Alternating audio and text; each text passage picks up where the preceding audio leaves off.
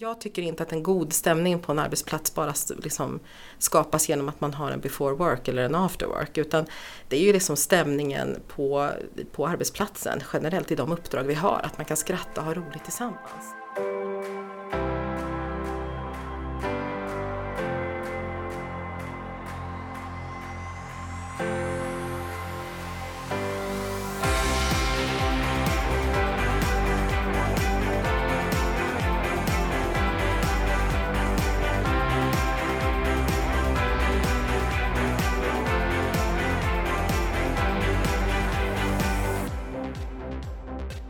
Nu är de flesta av oss tillbaka på jobbet efter en förhoppningsvis härlig semester.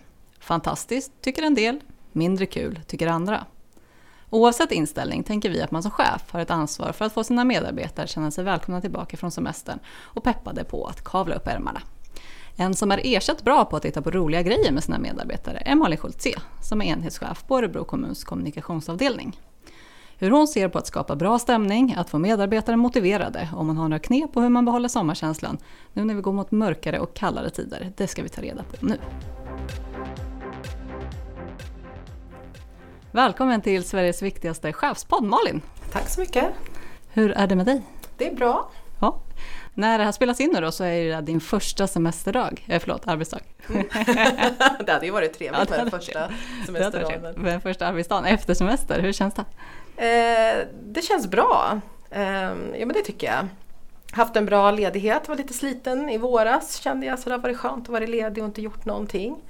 Men jag gillar ju lite vardag. Jag gillar rutiner och liksom få rull igen. Så att, nu känns det roligt att vara tillbaka på jobbet igen.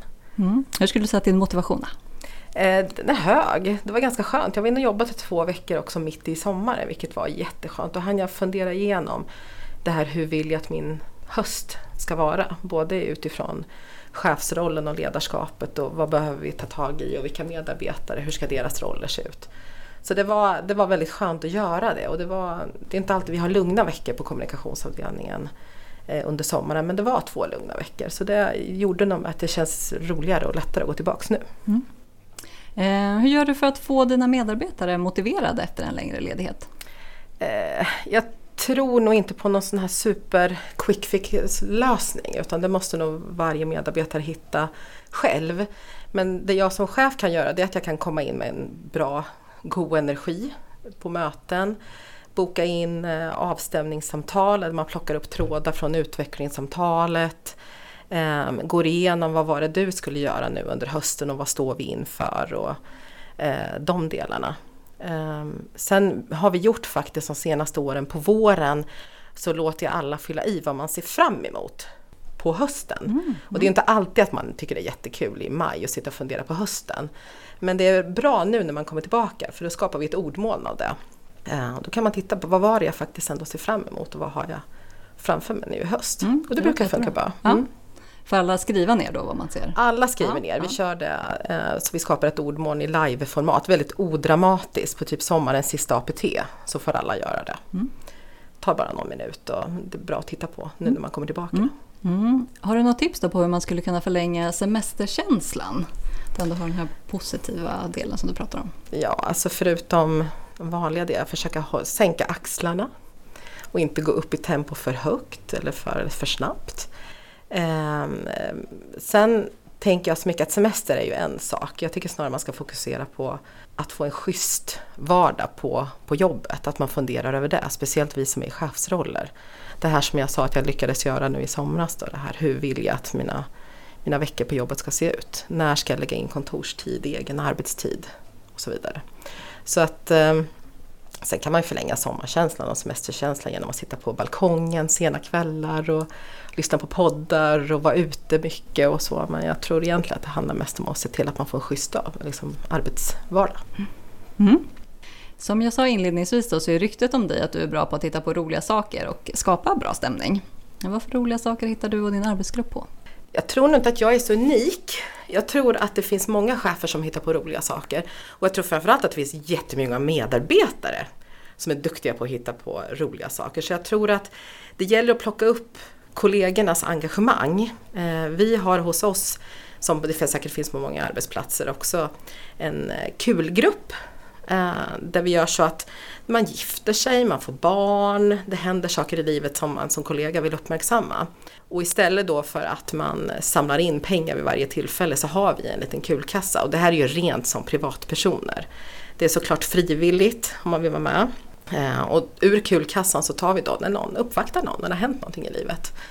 Och den här kulgruppen som vi har, de ansvarar också för att plocka fram ett schema på ganska oavancerade aktiviteter. Det kan både vara till exempel before work, vi har många som ska hämta på förskolor eller på skolor och behöver hem, så att after work är svårt för oss på vår arbetsplats. Så då har vi upptäckt att en before work, en frukost innan jobbet kan funka jättebra. Och det här är ju sånt såklart på rent privat initiativ, att man vill ses efter jobbet. Lite sådana aktiviteter. Om man inte vill vara med då? Alla vill ju inte hänga med kollegorna utanför arbetstid. Och det är helt okej också. Jag tänker att jag tycker inte att en god stämning på en arbetsplats bara liksom skapas genom att man har en before work eller en after work. Utan det är ju liksom stämningen på arbetsplatsen generellt i de uppdrag vi har. Att man kan skratta och ha roligt tillsammans. Och det är därför jag tänker att jag som chef försöker vara personlig utan att vara privat. Att jag genom veckobrev bjuder på mig själv. Vi har ofta så att vi tipsar om veckans låt. Vi har tema att vi försöker ha trevligt och smyga in det i vardagen utan att det behöver bli så stort. Eller avancerat tror jag är viktigt. Du har varit inne lite på det, men hur viktigt tycker du det är att vi har roligt på jobbet? Jag tycker det är jätteviktigt. Jag tänker också utifrån rekrytering. Att man har ett rykte om att vi är liksom en rolig arbetsplats att vara på. Det är viktigt. Vi hänger med varandra ganska många timmar. Vi har deadlines, det är stressigt ibland och att vi faktiskt trivs och har det bra tillsammans är viktigt. Och jag tänker attraktiva arbetsgivare, ja det är klart att vi vill vara det. Och för många är det viktigt att man trivs på jobbet. Sen är det alltid svårt att ha kul på jobbet. Det är precis som du var inne på, det är ju väldigt olika från person till person. Det är inte så att alla sitter ute i fikarummet utan en del samlar ju bättre kraft att ta sin kaffekopp och läsa en tidning. Det är liksom, och det måste ju självklart vara okej det också. Alla är inte likadana. När ni ses efter arbetstid eller före för den delen, vad tänker du då kring möjlighet för alla att delta? Eftersom när vi ses efter arbetstid då är man ju där som privatperson. Så att det får man ju bestämma helt själv om man kan eller vill delta. Det är ju högst frivilligt. Men det är klart att vi försöker ju i den här kulgruppen, vi tar ju gärna in och ber folk att komma med förslag. Är det någon speciell veckodag som är bra? Är det någon tid vi ska undvika? Och sen är det ju inte alltid så att alla kan eller vill vara med. Men vi försöker då mixa programmet i alla fall. Att vi kanske gör 2 eller 3 grejer per termin i den här kulgruppen då. Utan att det för den sakens skull ska behöva bli en jättebelastning och börda för de som är med i den här kulgruppen. Att man kanske bara bestämmer att vi ses på ett visst café och tar en frukost. Det krävs liksom inget förarbete. Och om vi har en sommarfest så är det liksom knytkalas och så träffas vi bara hemma hos. Jag tror att vi har en kollega som har ett stort hus som låter oss vara där när vi träffas då. Så okomplicerat som möjligt. Hur ser ni på det här med pengar då i det sammanhanget? Pengar har vi sagt, den här kulgruppen har ju en kulkassa. Och den är såklart också frivillig att vara med på. De flesta hos oss väljer ju ändå att vara med för man vill uppvakta kollegor. Däremot gör vi så att den har vi bestämt att den går till presenter. Som jag sa, vi någon fått en bebis eller någon gifter sig. Däremot om vi har, säg att vi skulle ha ett sommarknytis till exempel, så har vi ju sagt att om vi då åker och köper dryck och vi åker och köper kanske ljus och servetter, då tar vi en liten swish-avgift från de som faktiskt vill vara med.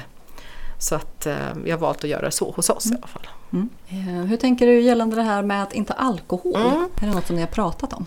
Ja, alltså jag tänker vi delar ju upp det. När det är, om man ser kommunen som bjuder in, då är det ju ganska enkelt. Då är det ju ingen alkohol för vår del. Och vi är ju aldrig liksom i de kommunala lokalerna, för där får man inte ha alkohol.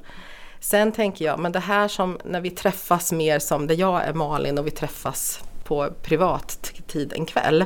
Om någon vill ta ett glas vin då är ju det inga konstigheter. Men vi som kulgrupp köper aldrig in vin till alla deltagare, utan det får man ta med sig själv i så fall. Är det något som ni har kommit fram till gemensamt eller är det du som chef som har sagt att så här? Vi har pratat om det i kulgruppen, men på ett ganska avdramatiserat sätt. Men i och med att det här är på ens fritid så avgör man det ju själv, liksom, vad man vill dricka till maten. Vi har ju ganska många verksamheter i kommunen som ju inte har flexibla arbetstider och man kanske måste bemanna hela tiden. På kommunikationsavdelningen så jobbar ni ju dagtid eller vad man ska säga. Jag tänker att det inte är lika lätt för verksamheter inom till exempel skolan och vården och sådär ha gemensamma frukostar kanske. Har du några tips till hur de skulle kunna göra för att ändå liksom hitta på grejer? Jag tror framförallt att man ska göra det här tillsammans med medarbetare. Jag tror inte att man som chef behöver sitta och klura ut det här själv. Och det är ju jätteviktigt också att det inte är chefen som ska se till att vi har kul på jobbet. Utan det är ju liksom ett samverkan i det här vårat samarbete. Men att man kanske snackar ihop sig med kollegorna. Hur vill vi träffas? Ska vi träffas? Är det intressant? Hinner vi? Orkar vi?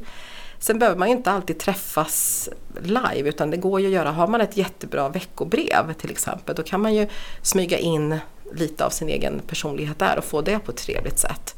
Jag vet ju att det finns chefer som spelar in filmer istället för att skicka veckobrev, bara för att skapa närhet och relation till sina medarbetare. Så att annars så tror jag att man får anpassa det här lite utifrån just hur ser det ut i våran verksamhet och i våran vardag. Vad funkar och vad funkar inte? Kan kommunikationsavdelningen vara tillgänglig om man vill ha hjälp med att utforma ett veckobrev eller vad det kan vara? Ja, absolut. Vi skriver ju inte veckobreven åt, det måste fortfarande man som chef liksom lägga i. Men man kan få hjälp med mallar och man kanske vill ha någon trevlig bild med liksom och sådär. Så att det kan vi hjälpa till med.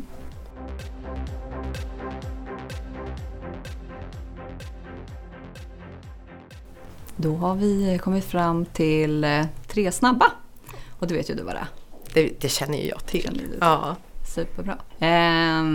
After work eller before work? Before work. Av de enkla skälen att jag är en sån som åker hem och hämtar på fritids. Och jag bor 3 mil utanför Örebro, så det blir det åka hem, hämta och åka tillbaka till Örebro. Men frukost tycker jag är jätteskönt. Sommarlov eller jullov? Jullov. Högre lön eller kortare arbetstid? Högre lön. Vad snabb du var. Jag var snabb. Ja, men det här är lite fusk, för jag vet ju de här frågorna. Jag känner ju till dem lite i alla fall. Några av dem. Ja. Jullov då? Varför väljer du det framför sommarlov? För att jag gillar julen. Jag gillar vintern. Jag tycker att det är... jag älskar att vara ledig den tiden på året. Snön, mörkret. Högre lön, det kanske vi kan ha en egen podd om. Men vill du utveckla det också? Nej, det måste jag nog klura på lite så fall. Ja, det var känslan. Ja, det var bara en känsla. Ja. Jag har provat att gå ner i tid, och just där jag är nu och där jag var då, så var det väldigt svårt för mig. Då behöver jag nog se över i så fall hur min vardag på jobbet ser ut. Så. Tusen tack Malin för att du tog dig tid att vara med i Sveriges viktigaste chefspodd. Tack så mycket, det var jätteroligt, och roligt ska man ju ha. Ja, exakt. Tack. Tack.